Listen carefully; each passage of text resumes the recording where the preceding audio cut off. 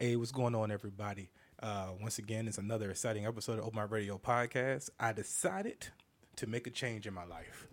I'm taking a sabbatical from the PlayStation 4 for this week because I did the math, and the math said that I spend at least 3 to 6 hours on the PlayStation with my friends, either playing Grand Theft Auto or NBA 2K20. If you want the smoke, by the way, it's O Mike B is my PlayStation PS4 name.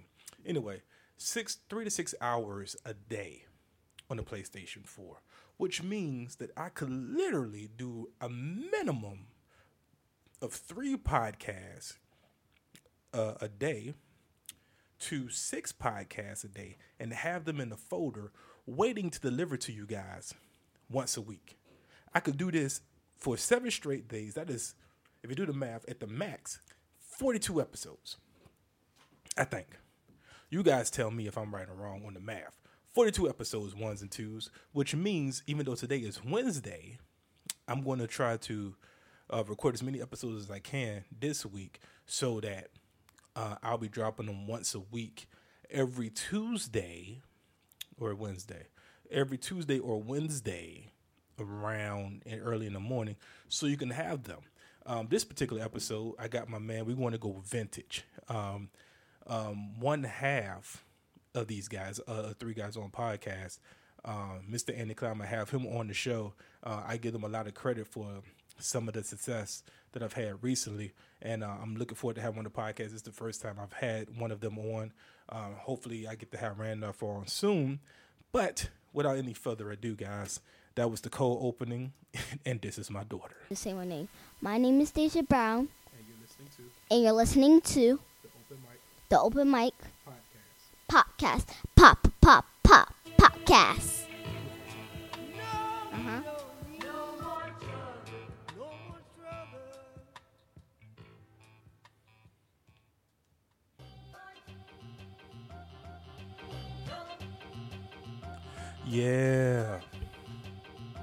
Yeah. What's going on, everybody? Are y'all washing your hands? What's going on, 1s and 2s? Y'all got the patience of Job, and you're welcome. And hello, and welcome to another exciting episode of the Open Mic Radio Podcast.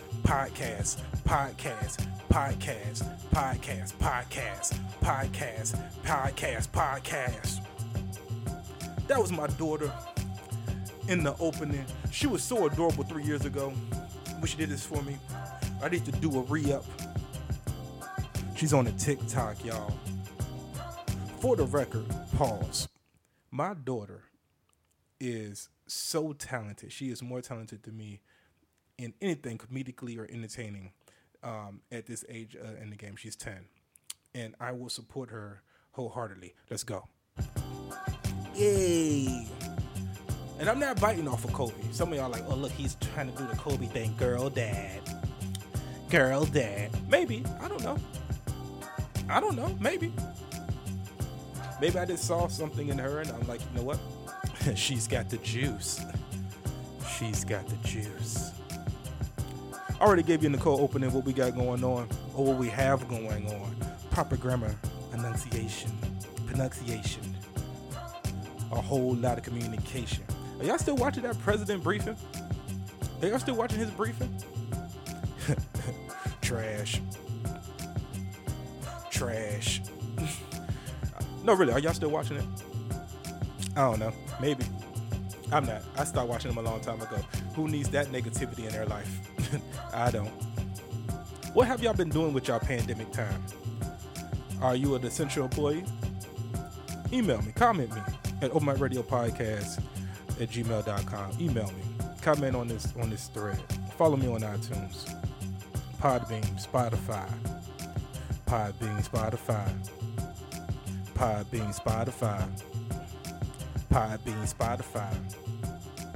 We got a really interesting episode. What am I going to talk about before we bring him on? I'll be honest with you, man.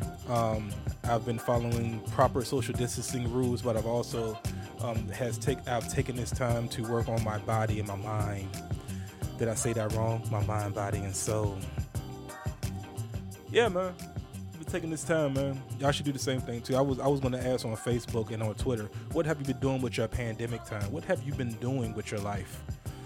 Being in the house. Have you improved your situation? Have you learned from your situation? Have you looked in the chalkboard and said, because, you know, everybody's life has been hectic. It's been real busy, right? It's been real busy, you know, prior to this pandemic. So you didn't have time to sit back and like really look at your life and like, man, this sucks. Man, I could really do things differently. And that's what I've been doing. That's what I've been doing, and I've been sitting back and I've been working on myself a lot. I recently just bought a bicycle, which was 1/3 of my Trump check, and I went and bought a bicycle, and I was like, I'm gonna get these road miles in. And I hit up my good friend Skiba, and I hit up my good friend Tony Woods. This is me name dropping some comics that are pretty good, okay? And I know they're bike riders. Tony Woods, he's part of the lonely ass bike club, which he normally goes around the city. He's riding his bike and everything. So I knew to ask him and Skiba, who's also an avid bike rider. Hey man, what do I need to protect my nuts? Because and it's very important. See, y'all didn't know I was gonna go there. It's very important to protect your family jewels. I rode a bike, and the bike that I have was not meant for grown adults. It's just not. So you need to get the proper protective gear to protect your nuts at all times. And so, Tony Woods has been tagging me in different little advertisements on Instagram and on social media and stuff. On what you need. Skiba's been letting me know what I need as well. You need gloves. You need the Camo Pack, the little backpack that holds water. You need the padding. You need the butt pad, but it's not just a butt pad. I forgot the name of it. It's like Chamos, whatever. It's not just a butt pad. You need it all. You need the butt pad. You need the gloves. I went and bought a Camo Pack. That's what we call them in the Army, Camo Packs. I went and bought a Camo Pack the other day. I probably could have got it cheaper on Amazon, but I really want to be able to hit some of these miles.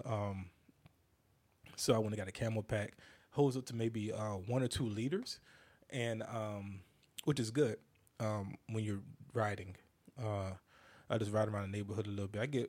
I do 2 laps around the neighborhood, which is about roughly around 1.5 miles. 1 lap. So Grant told us about 3 miles. So I'm doing like 3 miles. There's some inclines, some declines. I'm still trying to figure out how to work the gears and how to do the decline and incline and things of that nature. But so far, having a good time. And the best part is I ride with my daughter sometimes, and that gives us an opportunity to it gives us the opportunity to bond and have some free time with just me and her, and we just talking, that dad stuff, once again, girl dad, things, just, what's on her mind, how she feeling about the pandemic, do you miss your friends, do you miss going to school, are you having fun, are you enjoying your time at home with your brother all the time, are you enjoying life in general, like what are you doing right now, are you enjoying it? And these are the questions that I ask her, and she gives me pretty good honest answers, and honestly, I've been enjoying it. So, I did 1.5 miles yesterday. I'm by myself, and I went and got her, and we did another 1.5 miles going the opposite way, and we took breaks. She has a baby body. I had to share my water with her. I'm still working on this PPE. Got some in today, and so that would keep our face covered. We're riding in the wind and stuff like that. Pretty soon I'm gonna be leaving them behind, and riding by myself. Like I said, and get these miles in. Anyway, that's what I got going on in my life during this pandemic. I wanted to share that with y'all. Coming up next, I'm gonna pause this. Coming up next, I'm gonna have the big homie, Andy Klein on. And we're just going to talk some shop and talk some comedy, We're just going to talk about pandemic stuff, man. Let me see. Let me pull them up, and we'll be right back with another exciting episode of the Open Mic Radio Podcast. I have a live studio audience, and by live I mean my iPad. We'll be right back.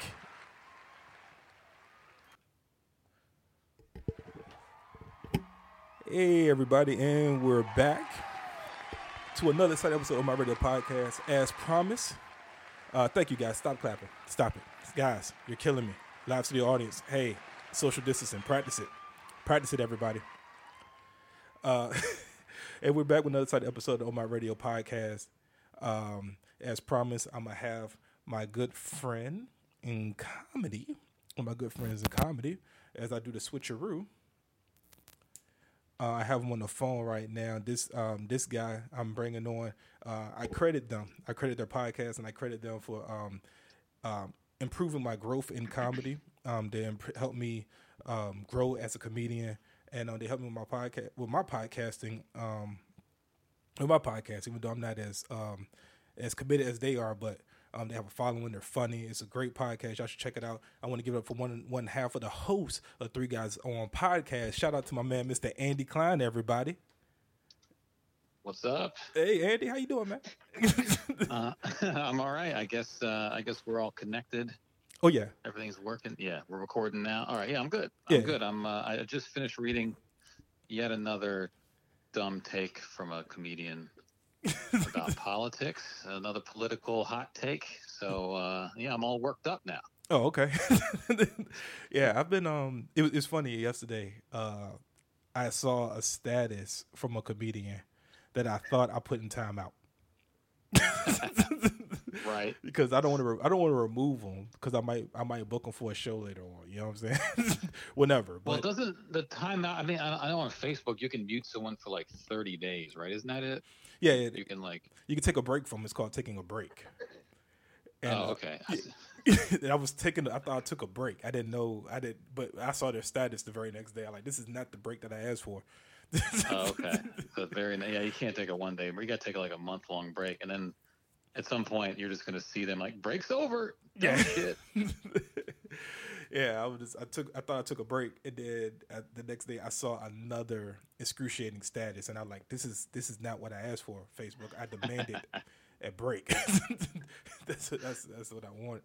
And is this like a Bernie, Trump, Biden kind of deal, or what? Oh yeah, it's, you know how it is. Another Yeah. Now that Bernie's gone, y'all think Biden's better. The Democrats can't win with blah blah blah blah blah blah, and yeah, it's confusing to me, because not only has Biden started to adopt some of Bernie's policies, he actually has Bernie on the team helping him get basically like ghostwriting policies that he could put forth once he's in office, and it's still not good enough for some of these Bernie supporters. So at this point, it's like, what do you want? Did you just want Bernie, or do you like Trump masking and Bernie? I don't understand what's happening right now. I think they just want to complain. That's a part of it. Mm-hmm. And that's a very powerful instinct to say, well, I'm going to just always be, the complainer, and I never have to put myself on the line to actually make a decision or make a choice. I could just sit back and throw darts at everybody. Comics do it all the time. Like, man, that room won't book me, man. Put me on stage. I would kill it. But they know they're never going to have to prove that. Yeah. So I saw, the one I just saw was about how Obama is as responsible as Trump for this situation. How? So from a guy who voted for Obama. So it's, yeah, I was like, I couldn't roll my eyes fast enough, but that doesn't even make what do you call it? That doesn't even make like timestamp sense. No, the angle was something about how inadequate Obamacare was, and basically was just utilizing the predatory insurance companies.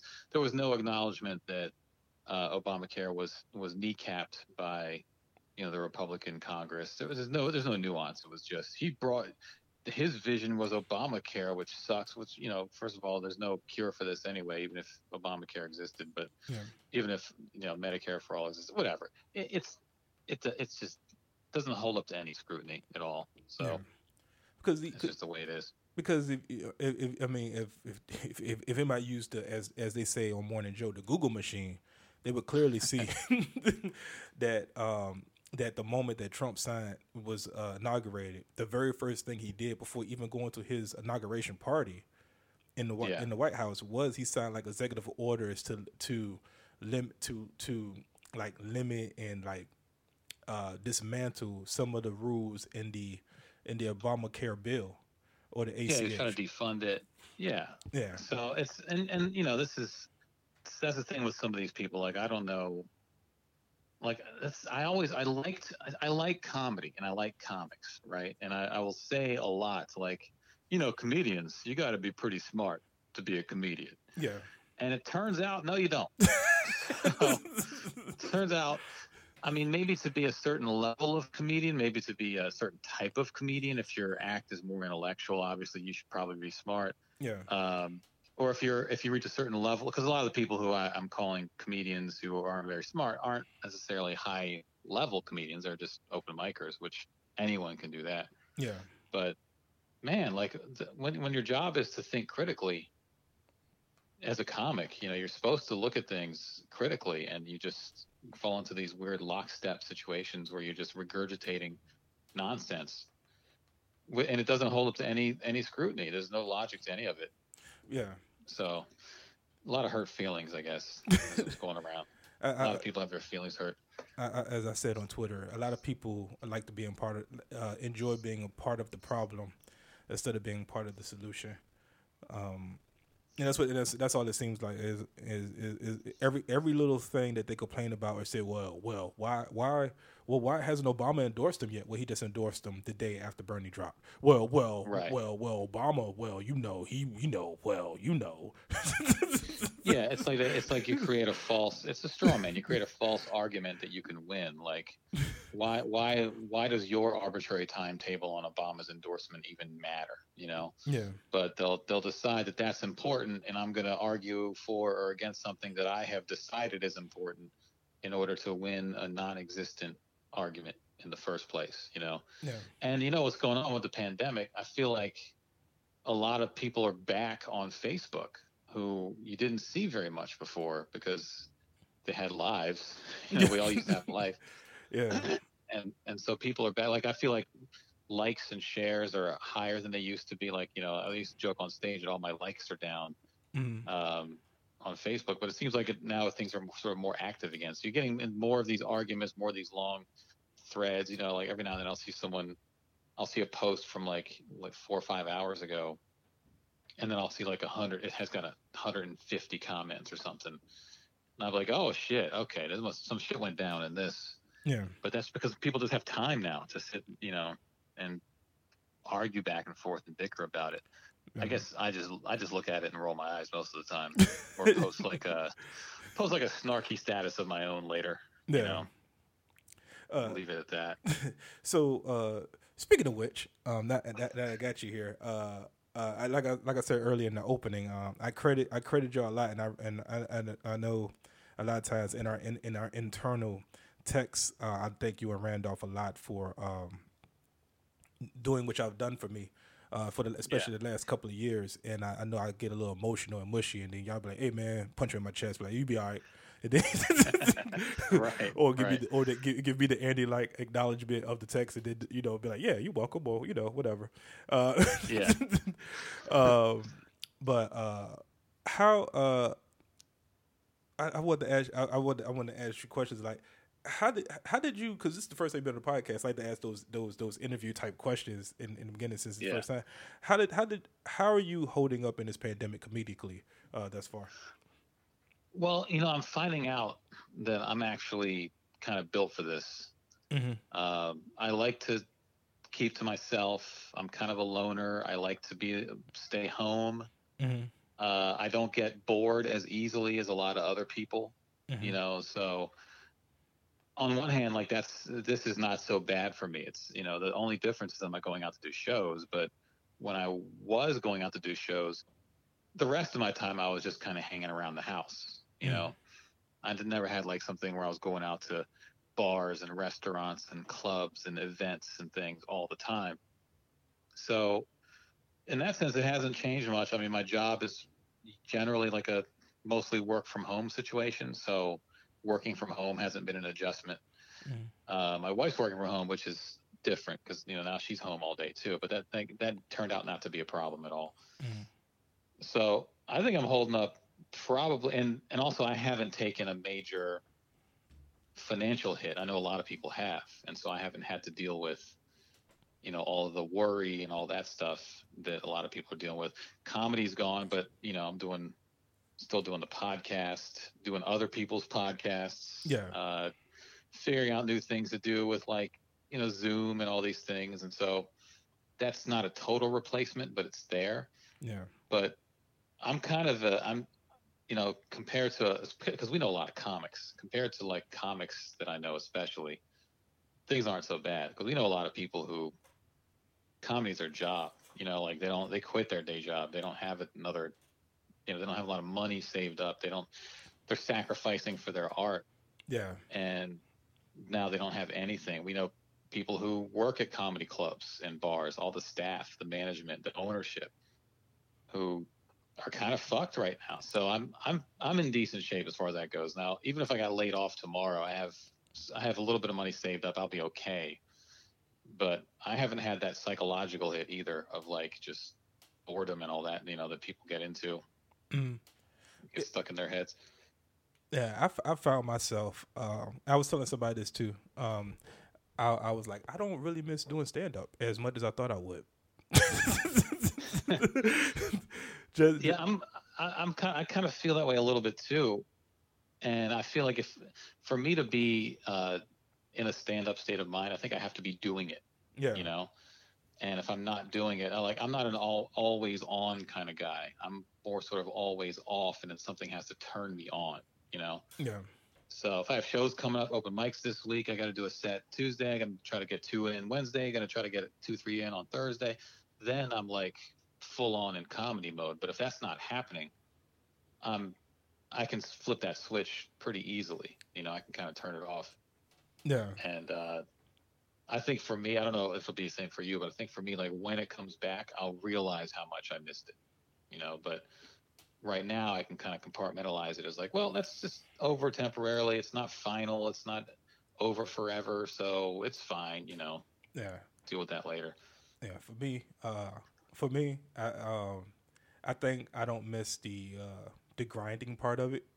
So when it was gone, it was like, oh, okay, I get to stay home because you know I have a job and everything too. So it's like, okay, I get to work from home, and I didn't realize how many other things I was missing out on, how many other events and stuff I was missing out on being home until comedy was taken away. It was like, oh, I'm here all the time, or I get to, you know, I'm like, oh, I could do these things, and this is actually fun, and this is cool. Oh, I didn't know you was like this. I wonder too.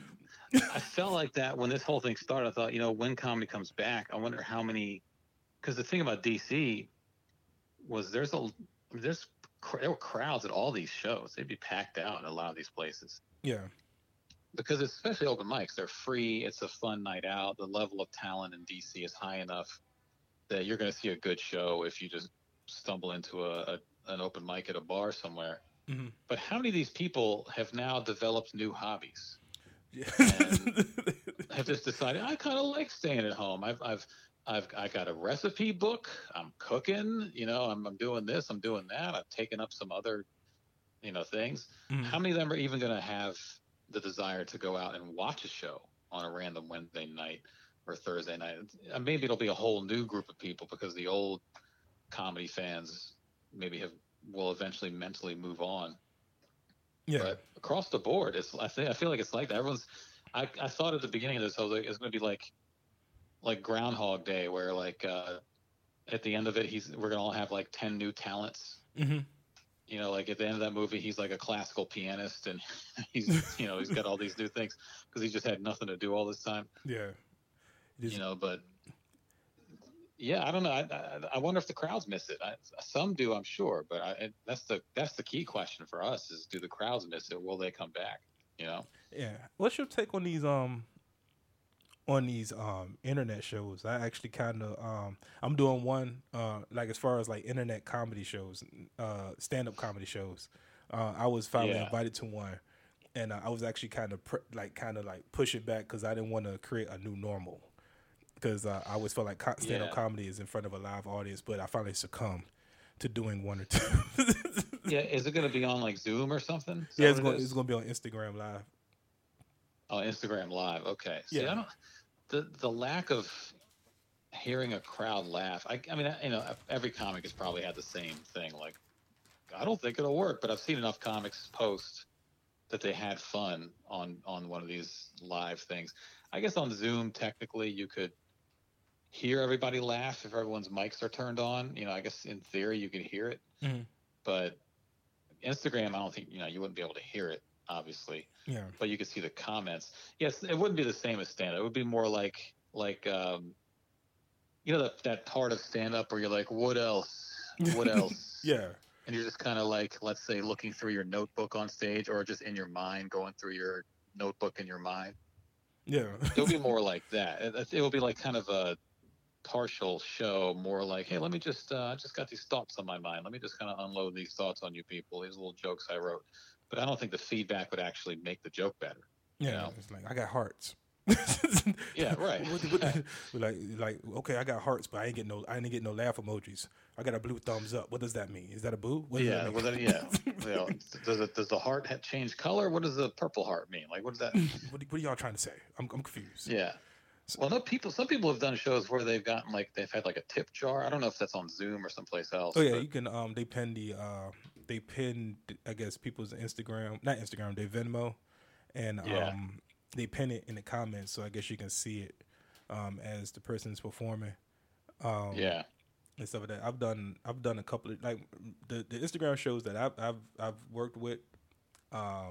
They're not so much like stand up comedy shows. They're more like theme. Like me and Kareem are doing quarantine bracket.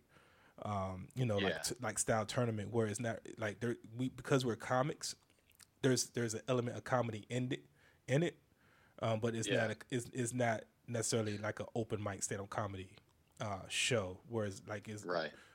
and like I know Tommy's doing his live version, helping with the Almost Ladies Night show. Once again, because we're comedians, there's an element of comedy in it, but it's not like a stand-up comedy show. Yeah. It's just for me, it's weird to say, "Hey, this is an open mic." Yeah. Cause That's the weird thing. I guess like if I was invited, I haven't been asked to do one of these live things, but if I was asked, I guess I would do it Mhm. because I feel like for a long time in comedy, I would say no. I would just like talk myself out of things. Like that's going to be stupid. Yeah, That's good, you know. And I've kind of tried the last couple of years to kind of yes and a little more, because you know it's like it's just sometimes you can prejudge for no good reason other than you just want to find a way out of an adverse situation. But I'd probably do it. I don't really have a notebook full of quarantine jokes. I mean, I feel like they've all been done. Every time I think of one, there's already like 10 versions of it on Twitter. yeah. Um, You gotta be quick with it. yeah, so some angles are coming into focus for me, but it's more like maybe big picture kind of things or bigger thoughts. So I don't know that I'd be one that's just kind of like rattle off all my quarantine jokes or just jokes I've written during quarantine because I haven't really. It doesn't work that way in my mind right now. I'm still trying to figure out like what does a picture even look like? It's not in focus yet for me, you Mhm. know. So I don't know. Maybe I just wouldn't make that much on Venmo. Oh. Like what is So everybody just what does this heart mean? right. Did you undo your payment? Like, that's fucked up. So real quick, I recently released the album, Yeah. but you did one a few years ago. But before we talk about the album, I want to talk about what got you into, because you've been in this game for a while. What actually got you into comedy? Like talk about your comedy journey and how it started. What made you get into it? Because like I met you, I've been on comedy for 10 years, so maybe 8 years ago, whatever. So I don't have everybody's Yeah. backstory. I just see people and I'm like, Yeah, hey, yeah, you know what I mean? Yeah. You just showed up one day and oh, okay. Yeah. Well, so when I first did comedy, I was 19, and I always liked comedy, like, during like the 80s and early 90s when it was like on TV every night, with those shows like Comic Strip Live and Evening at the Improv and MTV's Half Hour Comedy Hour. There's always stand up on. Yeah.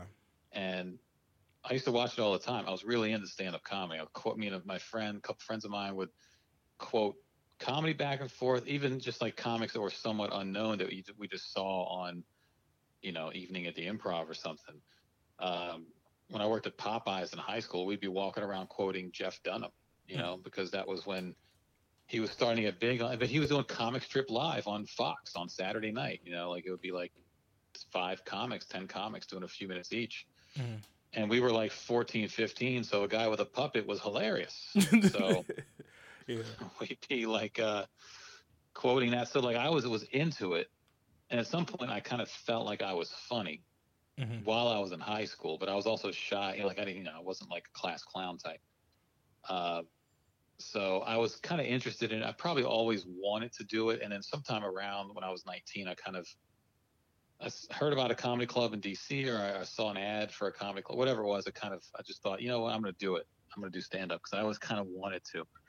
Yeah. And that was 1994. So I did it for a while, like back then, for maybe a couple years, every Wednesday. And then like sometimes other nights, the scene was kind of dead. It was kind of just past the comedy boom from the 80s. Yeah. And so the scene wasn't that huge, but there was still a fair number of shows, throughout. And then like a lot of the clubs started to close down. So the Comedy Cafe where I started shut down like late 95, early 96.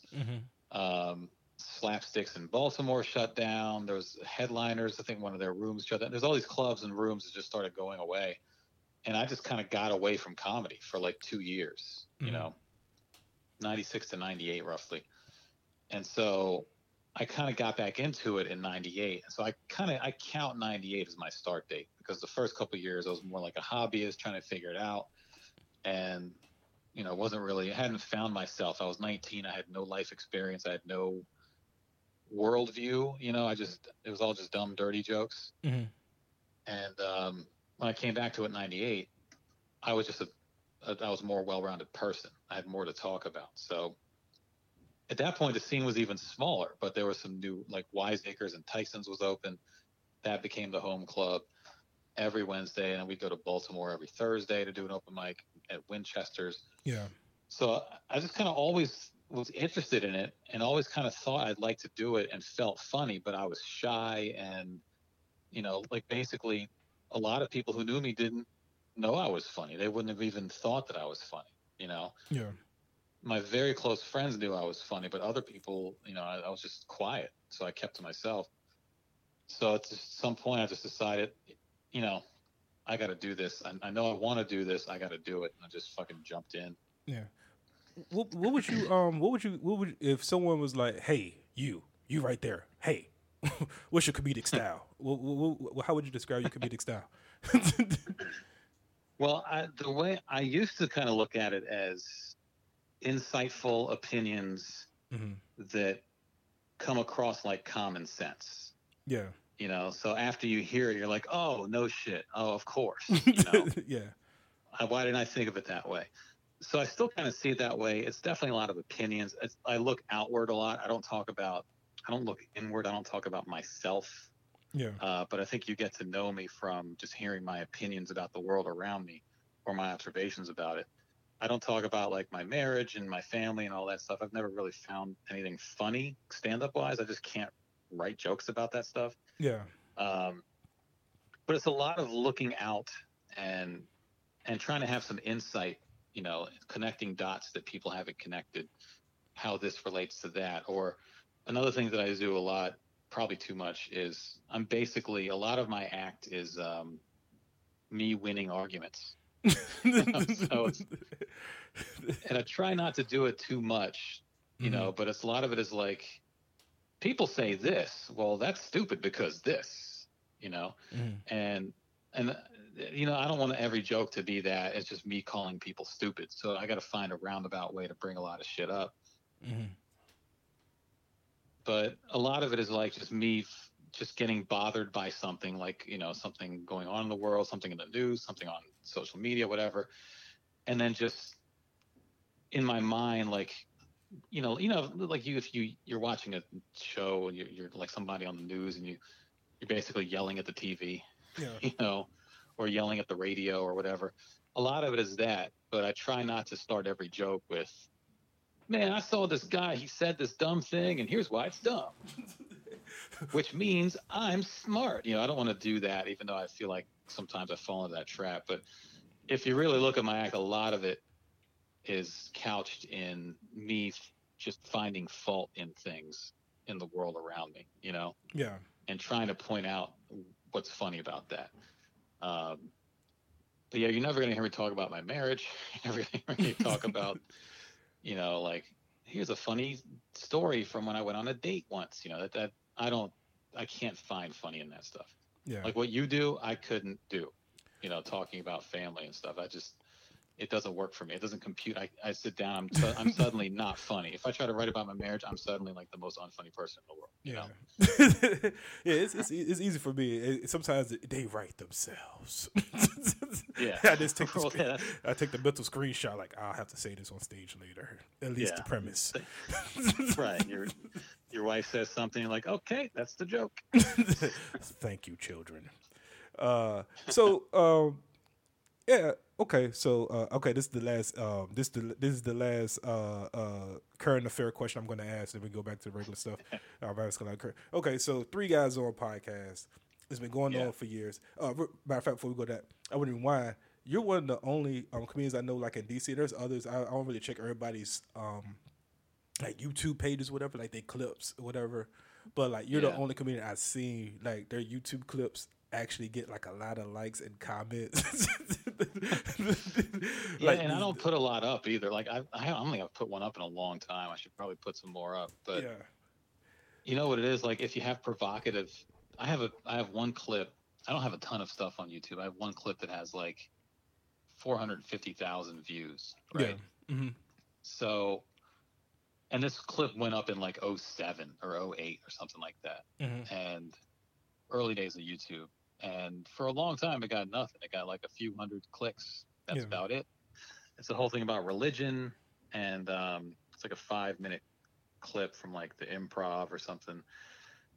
It's like, it's all about religion. For the most part, it's about religion. And the joke was, the title was Andy Klein - religion. So not a very catchy title.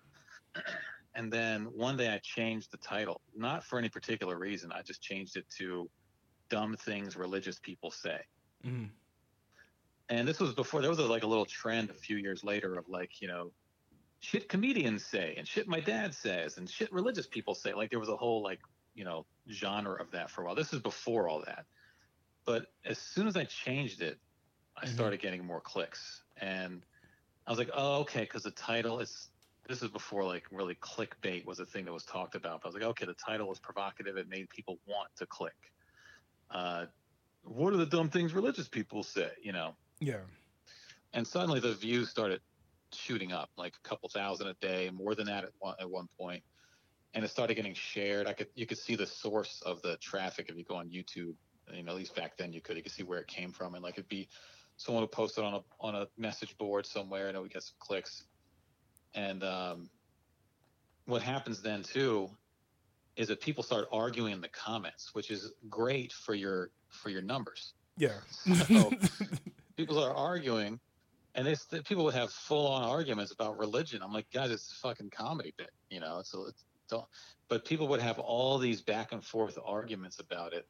And I was like, okay, I've kind of hit on something here, because when you start getting arguments, I think what happens is YouTube promotes it more because there's more engagement, there's more comments. Mm-hmm. And then it started getting added to, like, when you watch a video, like on the side, it has all the related videos, things you might also like. Yeah. So that video started getting added as a related video. And like you watch a George Carlin clip and there's my video next to it as a related video, Mm-hmm. So it kind of took on that life of its own. And then after that, I've tried to do like provocative titles since then. And some of them work, some don't. I'm not really good at it. I just kind of happen to stumble upon it. But I feel like this: if you're at a show, like if you're just at, let's say, Big Hunt, and you do like provocative things that might turn off half the crowd. Yeah. You're going to have like a rocky set. You'll do okay. This half of the room loved you. This half of the room didn't like you that much. Some people thought you went too far and said too soon, you know, whatever. I've done school shooting jokes on the day of the shooting, you know, so like, you know, I'm fine with that. So like I've done jokes about like big, huge, sad, tragic events that night. You know, that's kind of my wheel. I like the challenge of trying to write for that stuff. So yeah, I've found that in the room, that's not always going to hit the hardest. The easier to digest stuff will hit harder. The stuff that's let's say sillier or, you know, whatever, it's going to hit harder. But on the internet, it seems like the stuff that's more woke, that's more provocative, that finds a niche, seems to do better, because that niche will then take it and share it and run with it. It's like when you do a bit and everyone hates it, but that one table in the back. Yeah. Right? Or sometimes a whole set. You'll do like 45 minutes and like 2 tables in the back are laughing. Everyone else is like horrified. Yeah. And those those 2 tables will come up to you. Those 2 tables will be like, you know, man, you were so funny, man. Fuck these people, man. They don't know that's like, they're going to follow you on social media. They're active now, looking up more of your clips on YouTube and listening to your album and all that. Whereas if you just went and just did like an average set about dating and, hey, edibles are weird and all those, you know, kind of simpler topics. Yeah. You're going to do better, but no one's going to remember you afterwards. Yeah. You know? So if you can kind of do something provocative and get, you know, a quarter of the room to remember you and become like more dedicated followers of you, that's better than the entire room just politely laughing and you doing well and making a good tape. As far as your engagement online.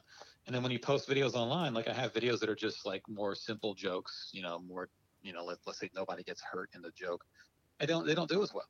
And if I put up something saying how I'm an atheist, and suddenly all the atheist people, you know, because they don't have a guy who says that, you know, or if I talk about abortion, I think I have the thing was like abortion jokes can be funny was the title.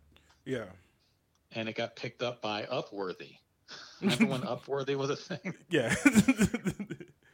Upworthy would pick things up, and it would be like they always had those. They were masters of clickbait. It'd always be like, this comedian brought up abortion.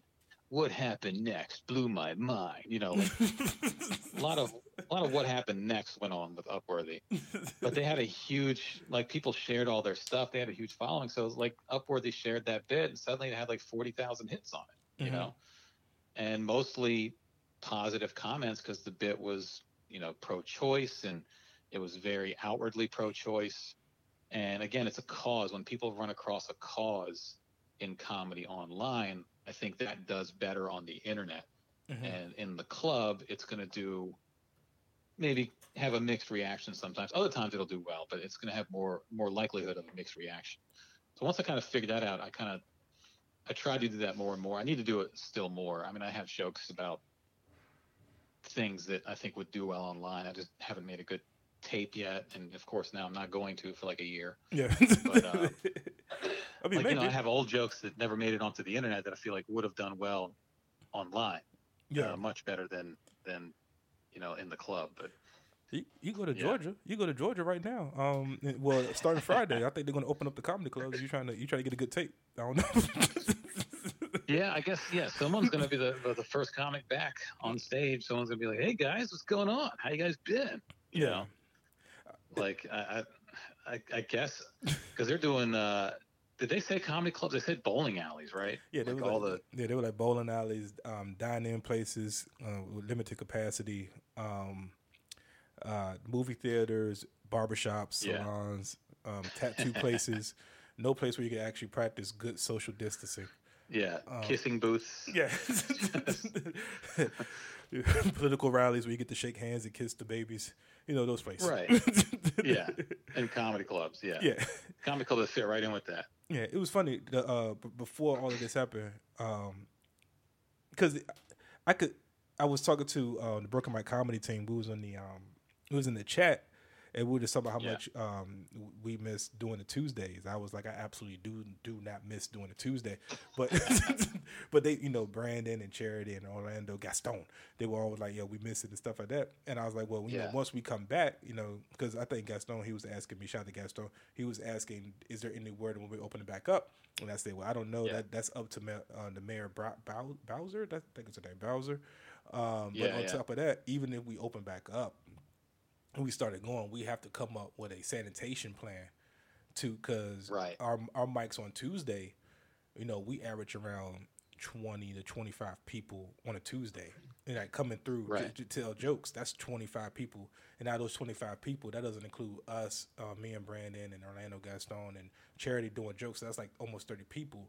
So we have to come up with a sanitation plan, even if it's like instead of just having the one mic now, we have to have 3 mics now, and as one gets rotated out, do we make sure someone cleans that mic, and then like have you? Because I know you and Randolph, y'all both run the Saturdays at the Draft House.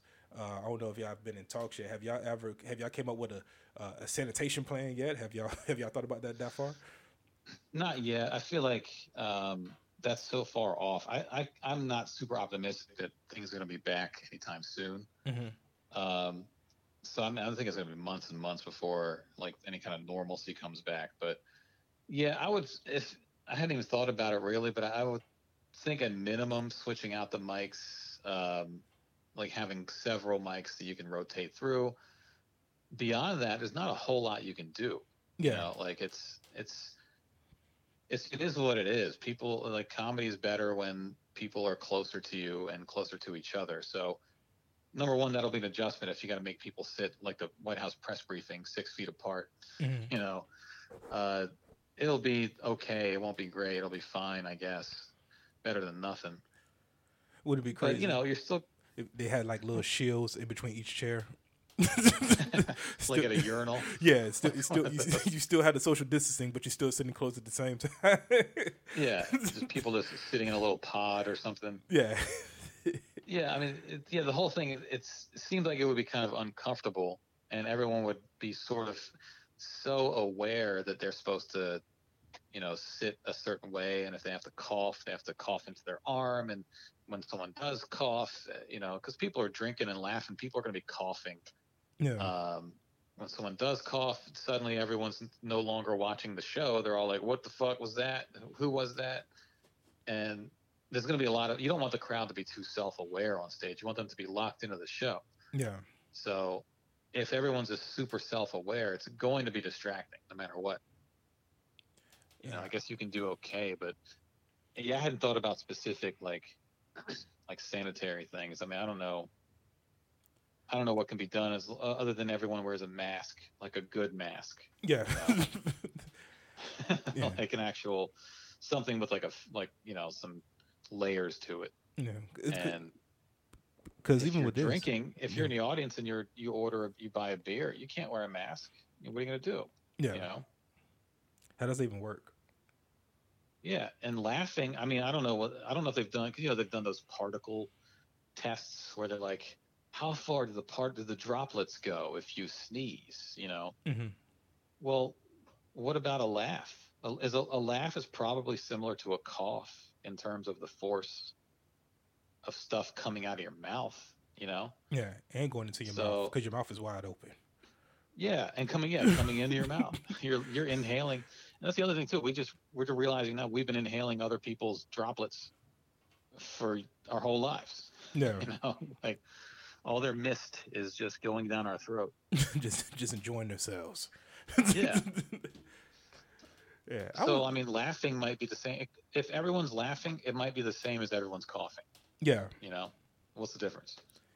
Yeah. How do you believe that you might have already had the coronavirus before you've known that the coronavirus is out? I don't think. You know what? I thought that my wife might have had it at one point. Mm-hmm. We went to Vegas in January, mm-hmm. January 11th, we left. It was a Saturday. We went 11th through like 15th, I think it was. Mhm. And right before, like the week leading up to that, she got sick to the point where we thought we were going to have to cancel the trip. Yeah. And she came home from work on Tuesday. She had a fever. Like with the flu, you're like, okay, sometimes the fever lasts 2 days and you start feeling better and you're fine. So I was like, okay, fever Tuesday, fever Wednesday. Maybe the fever breaks and by Thursday, Friday, you'll be better and we don't have to cancel our trip. Yeah. So that's what I was thinking. Her fever was kind of high. She went to one of those urgent care clinics. They did a flu test, and the test came back negative for the flu. And the urgent care clinic was like, "Yeah, we get false negatives a lot. I mean, it might not mean you don't have the flu, but we're going to prescribe Tamiflu anyway." So she got a prescription for Tamiflu, Mm-hmm. and the temperature was high, and then at one point the fever went away. Then it came back like later that night, and finally, like on Thursday of that week, the fever was gone and she started feeling better. So she only had it for a couple days, and then on Friday she didn't have a fever. But then she did have a cough for a couple weeks after that, like a persistent cough, and then like a doctor gave her like a bronchitis medication, whatever. So I never got sick that whole time. Yeah. And she did get sick, but the real bad sickness only lasted a couple of days. But now looking back, I'm like, that could have been it. I mean, I guarantee people were walking around with it in December and January at this point in the U.S. Like, how could they not have been? Yeah. I was talking to my friends because we went to Puerto Rico. I forget, when did we go to Puerto Rico? Was it February? Was it January or February? I think it was after my Vegas trip. I think it was later January or early February. Yeah, because my friend, we went to Puerto Rico.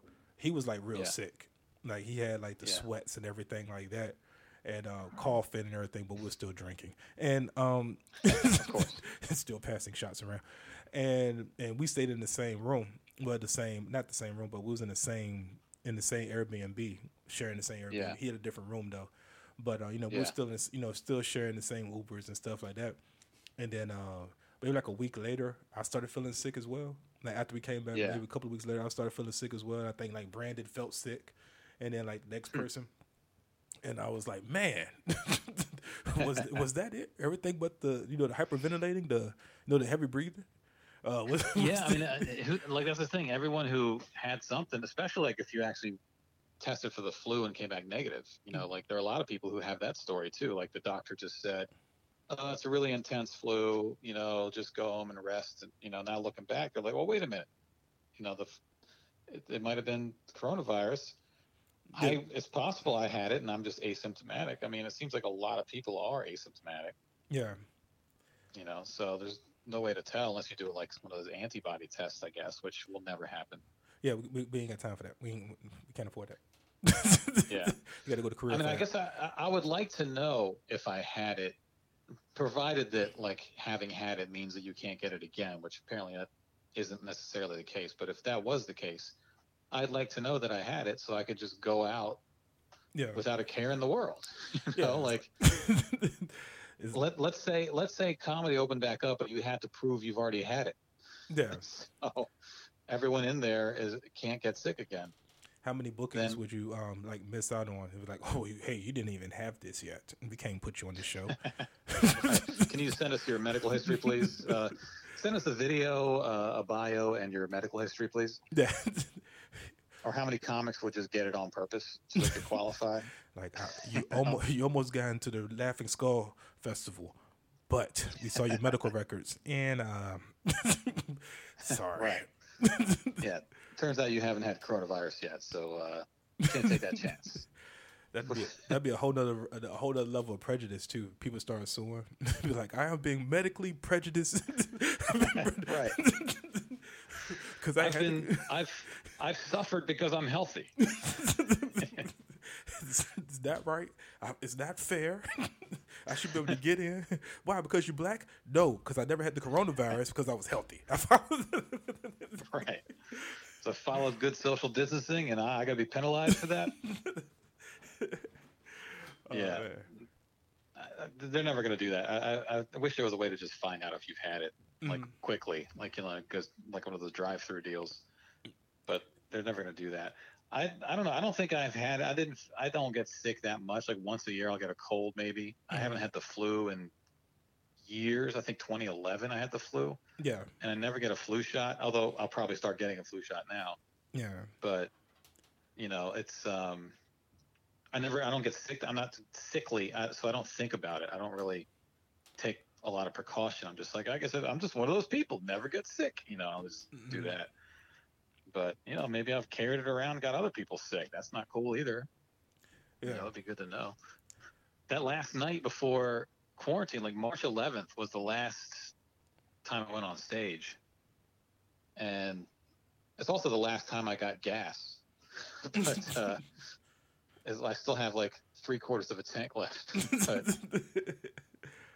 March 11th, I did 2 spots. I did the Comedy Loft open mic. And the host, I think it was Caitlin McDevitt, I think. I don't know. But she brought me up and did the old, like, elbow bump. You know, like people weren't shaking hands anymore. It was just the elbow bump. Yeah. Then I walked over to Big Hunt, and Johnny Black brought me on stage. And just through repetition and habit and instinct, we shook hands. Yeah. And so, like, I remember realizing it in that moment, like, what the fuck are we doing shaking hands? You know, I made jokes about it on stage, I think. But... you know, it's like that was the night that Rudy Gobert tested positive and Tom Hanks. That news, as all that night, we were in the back of Big Hunt. Like, did you guys hear about Tom Hanks? Yeah. And even that night, like I'm sure everybody's first attempts to take precaution didn't always go well because just through force of habit, you're going to touch your face or you're going to shake someone's hand or whatever the case may be. Yeah. You know, but now I think everybody's. I haven't shaken a hand in a long time. Probably since that night. That's gonna be weird. No dap, nothing. Yeah. All those. Just imagine the basketball players and everybody else who has those secret handshakes that they practice hours and hours in perfecting. Right. Can't even do it. Yep. Can't do it. Got to start all over with some new from a distance handshakes. Yeah. Some kind of weird dance. Yeah, I think LeBron and J.R. Smith have one of the best long distance social distancing handshakes because they don't really touch it. But I think they're like maybe 3 to 4. They're like they're not within the 6. They're definitely not 6 feet. So, but I think like 3 or 4 feet. And it's like they get they're about to slap hands, but they don't. And they raise their hand up and they do the little whirly derby. And then they point at each other and then they shoot each other and then they walk off. And I don't know. It's something I saw like that is pretty cool. Yeah. It's almost like watching You Got Served or something. Like, is this a dance off? What the fuck's going on? All right, and we're almost at 50 minutes on this phone call alone, and right. I would love to keep you on more, but I like to keep this under an hour or whatever. And plus, this gives me a reason to have you come back. I have more reasons to bring you back, but this also. Yeah, you know, this is my first time doing your podcast, so I got to make up for lost time. Oh yeah, yeah. I was telling. I always tell everybody like new comics because for some reason I'm like the new comic whisperer. Like when it comes to your open mic, and I tell Randolph this all the time. Like they come to the draft house and they be like, "Hey man, I don't know if Randolph and Andy like me," and then I got to hit them with the, "Hey, did you even talk to him? Do we even know who you are?" Yeah, and then they were like, "Well, no, I didn't, but just I'm like, well, how do you know?" And I tell and I tell people that because I'm like, yo, I was that dude. I tell them my first story when I finally went. I used to go to the draft house all the time. I just didn't feel comfortable because I didn't know everybody, and I was only going to like certain mics. And then I think one day I finally had the gonads to walk up to y'all and like sign up. And then like you looked at me, you was like, "Hey man, oh might be. I heard of you." I'm like, "What? Huh?"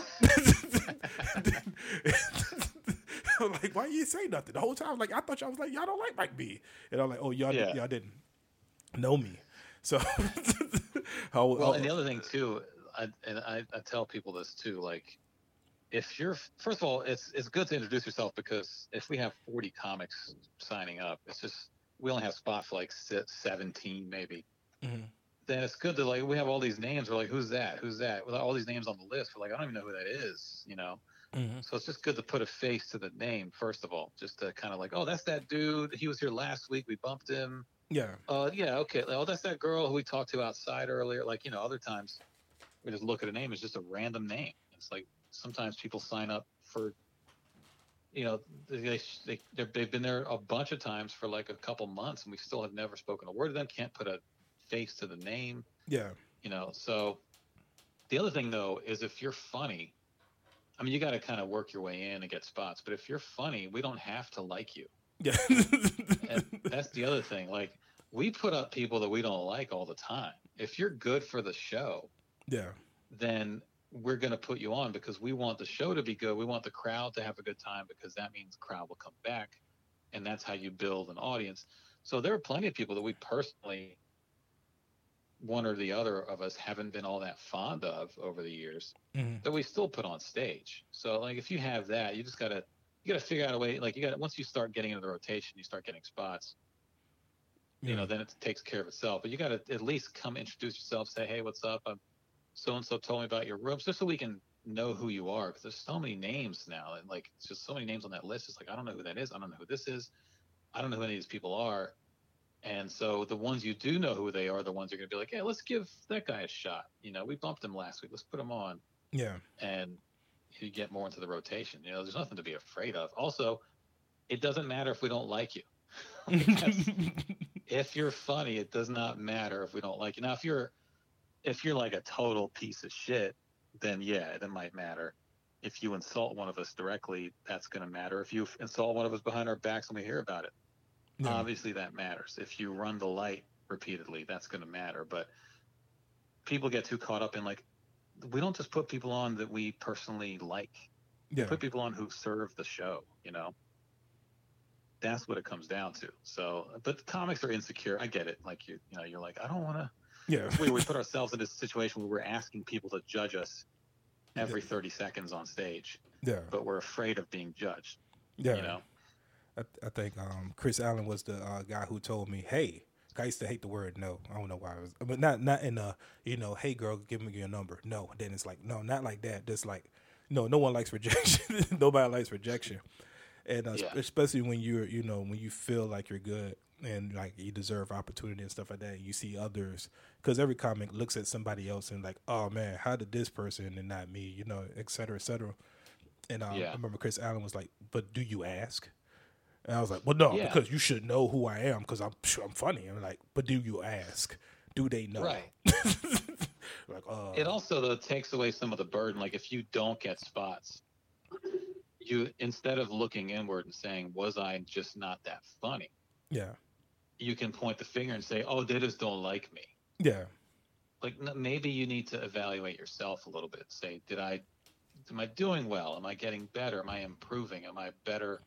Is the show better for my having been on it?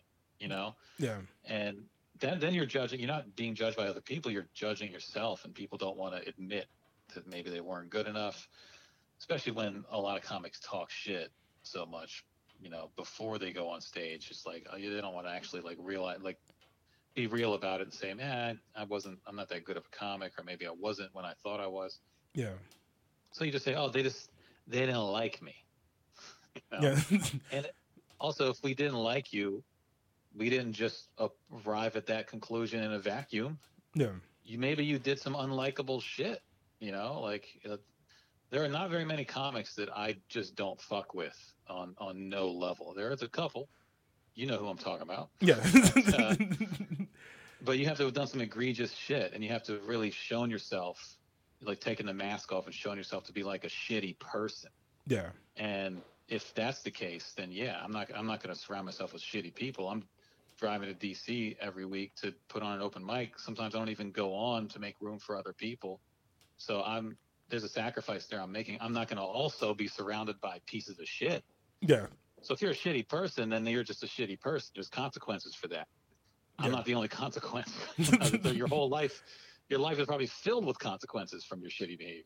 No. But if you're not a shitty person, then it's just, if you're funny, you'll get on. If you're not, then you can even ask, hey, why didn't I get on?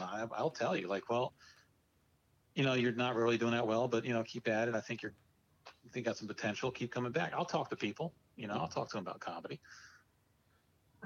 Yeah. So it's not a big mystical secret, put it that way. Real quick, we got to wrap this up real quick. Plug the podcast, your album, And we definitely got to talk about the podcast more and get into the album as well. Plug your album, plug the podcast, and I was going to say upcoming shows, but your social media, et cetera, how people can find you. Yeah. I'm clearing my throat a lot. Maybe I have the Rona. So first of all, the album is called Vintage. It's on all the platforms, Spotify and what else? Tidal, Pandora, Amazon, iTunes. Vintage, Andy Klein, Vintage. You'll find it. No upcoming shows, of course. Podcast is 3 Guys On, the word 3, 3guyson.com. There's also a Patreon. We have content behind the paywall. We have content that's free. So the Patreon, if you just go to patreon.com/3guyson. Overall, we have a bunch of stuff behind the paywall, and there's a lot of free stuff too. If you're in quarantine, you're trying to consume some shit, then there's a lot there for you. Social media, Twitter is Vintage Klein, and then Facebook and Instagram is just Andy Klein. Twitter, someone already had Andy Klein on Twitter, so I couldn't get it. But Instagram and Facebook is just Andy Klein. I'm not on TikTok. And give you some time. I'm not on Snapchat. I can't get into anything. I think I stopped at Snapchat. Snapchat was the end of me creating new logins. Yeah, we'll give you some time. Right. I'm not I don't dance. I mean, I guess you have to dance. I don't dance, so yeah. There's nothing for me on TikTok. You have pets though, so I give you some time. You let the cats do some stuff. I guess I could let the cats do some stuff. I don't know if I can train them to dance, but I guess I could just do some little loop some video together to make it look like they're dancing or something. Yeah, I only got a TikTok to cause my daughter. I created a TikTok for my daughter. Yeah, I created the child one first, but the child one is so limited she couldn't really do what she wanted to do. So yeah. I created like an adult one for her, and I have the login information and everything, so I could switch between accounts like you do on Instagram to keep the creeps out, to check into any creeps or anything. And right. But really all she's doing is just following her friends and stuff like that. and they're having the time of their life, and I'm just like, oh, this is what it was like when I was a kid. Okay. Yeah. Well, there's a good chance there's going to come a day where she creates a profile that you don't know about, a secret profile. So I don't know how you're going to keep tabs on that. That's coming. Because she's going to follow herself. And when she follows herself, I'll be able to follow her as well. How's my dad keep following me? Okay. Oh, so you got a little trap set. Oh yeah. Like, because you can't create a burner account and not follow yourself. I don't know how that. I've never created a burner account, but actually, I guess you could consider. I guess every other account that like Broken Mike Comments with like a burner account, but it's like 4 or 5 people that have access to that. So, but if you create one, you definitely want to follow yourself because you need the numbers up. Right. Just to get your numbers up. Yeah. That's what you got to do. Create like 15 burner accounts, get 15 new followers. Yeah. Like, man, this guy he has a lot of followers. But, right. But thank you again, Andy. Thank you for coming through. One more time. And we'll be right back on the Open Mic Radio podcast.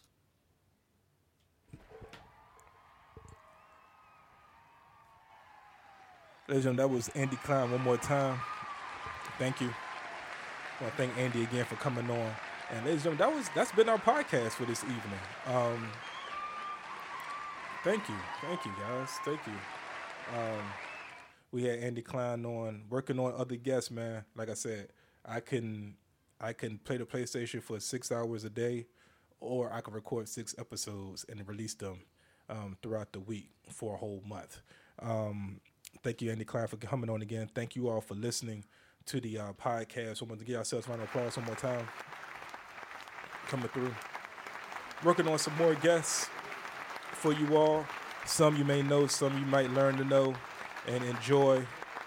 And before we go, I want y'all to understand this. I want y'all to take care of yourselves. Be good to each other. Be good to your friends and your family. Wash your hands. Wash your damn hands. Wash your butt too. Don't just wash your hands and not your butt. Wash your hands and your butt. Quarantine brackets happen every Wednesday or Thursday with my friend Corinne Green. Also, you can catch me doing the barbershop with Reese Waters, Randolph Turns, Andy Klein, Leon Scott, and Pete Bergen as well. That's every Friday at 8 o'clock as well. Thank y'all again for coming out. Until we meet again, everybody, until the next episode drop, one more time for Andy Klein. And I'm looking for one. And we out, y'all. Peace. Hey, it's your girl Trady Sade. When I'm not hosting Comedic Relief at Wonderland Ballroom, you can catch me listening to the Open Mic Radio Podcast.